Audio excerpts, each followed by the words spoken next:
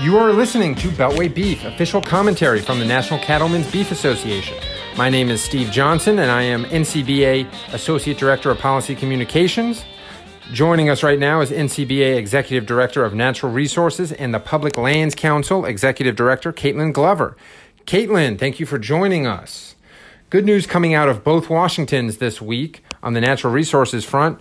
Can you walk us through the Interior Department's decision to cancel the introduction of grizzly bears into the Cascades region in Washington state? Absolutely. So it was some really good news midweek. Secretary Bernhardt was in the Northwest this week, making quite a tour. He had quite a busy schedule.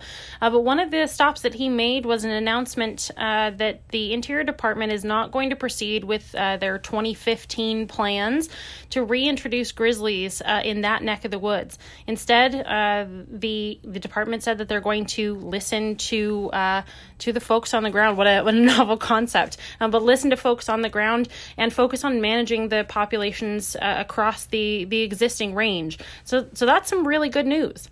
Why did Interior not move forward with this? What's the history behind this decision?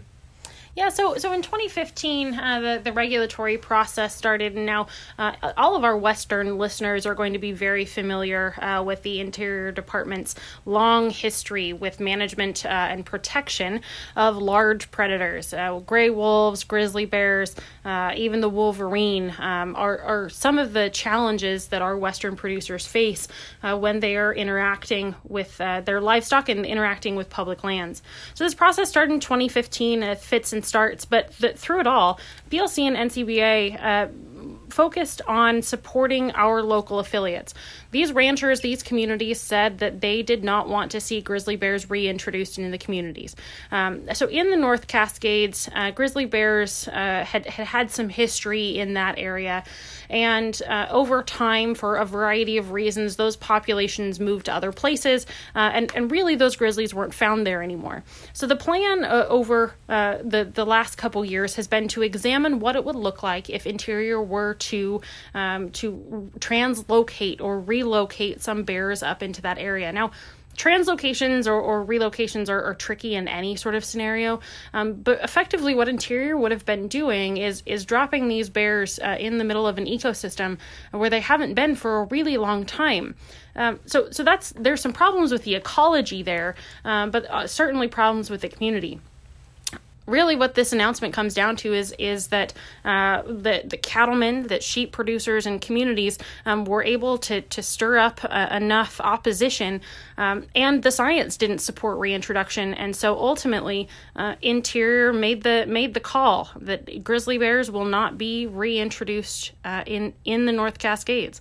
Some really good news.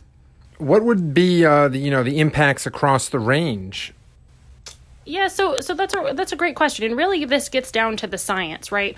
So as part of this investigation, Interior had to undertake an environmental analysis. So they conducted an environmental impact statement to consider the ecology, the socioeconomics, what would happen to the visitor and recreational experience, as well as the public safety if they were to reintroduce bears, and all of that fleshed out to say that it didn't make sense to introduce bears.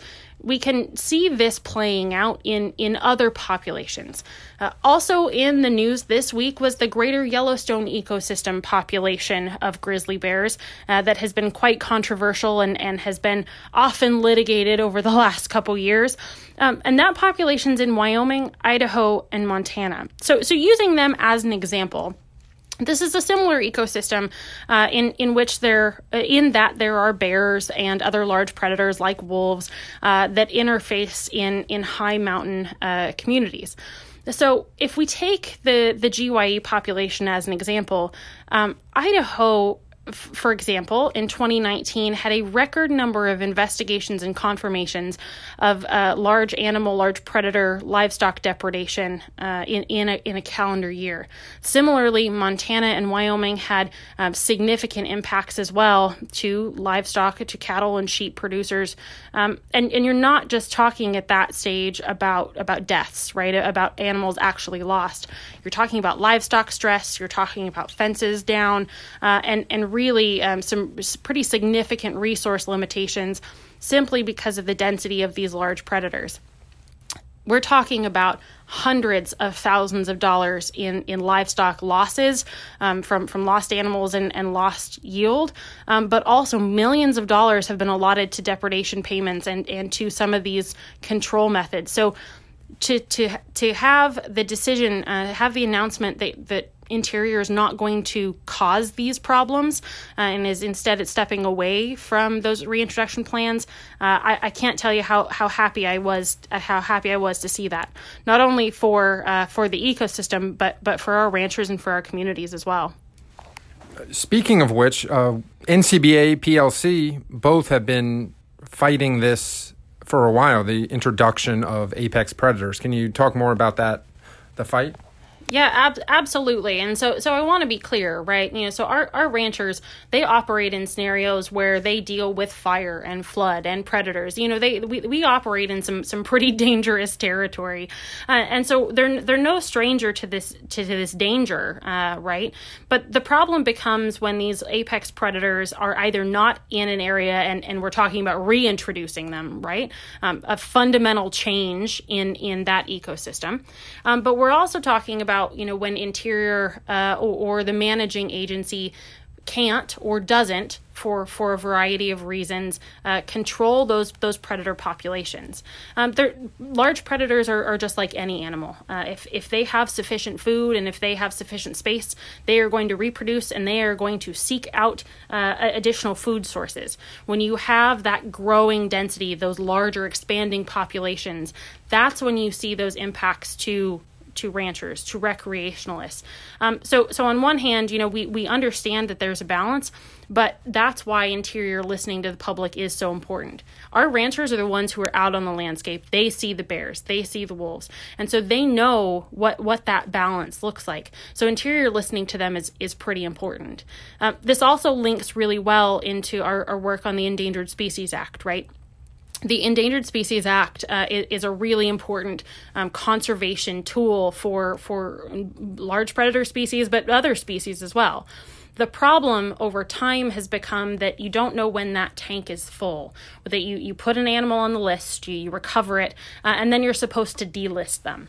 We talked a little bit earlier about the Greater Yellowstone ecosystem population, that GYE population of bears in Wyoming and Idaho and Montana, and that's really the issue there.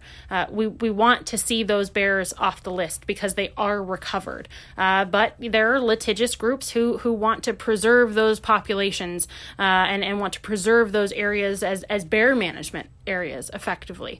And so when we see how the Endangered Species Act has really been corrupted over time and used as a tool to lock up land, that's when it becomes a problem.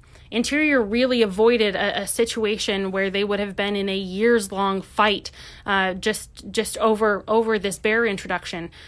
So really we're coming full circle here that as they're stepping away from these reintroduction plans, Interior is going to be able to focus on investing in species that actually need protection, that actually need help in persisting into the future.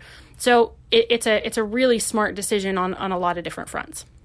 All right. Well, Caitlin, thank you for joining us. You have been listening to Beltway Beef. Until next week, eat beef. Check us out online at policy.ncba.org and follow us on Twitter at Beltway Beef. Thanks for listening.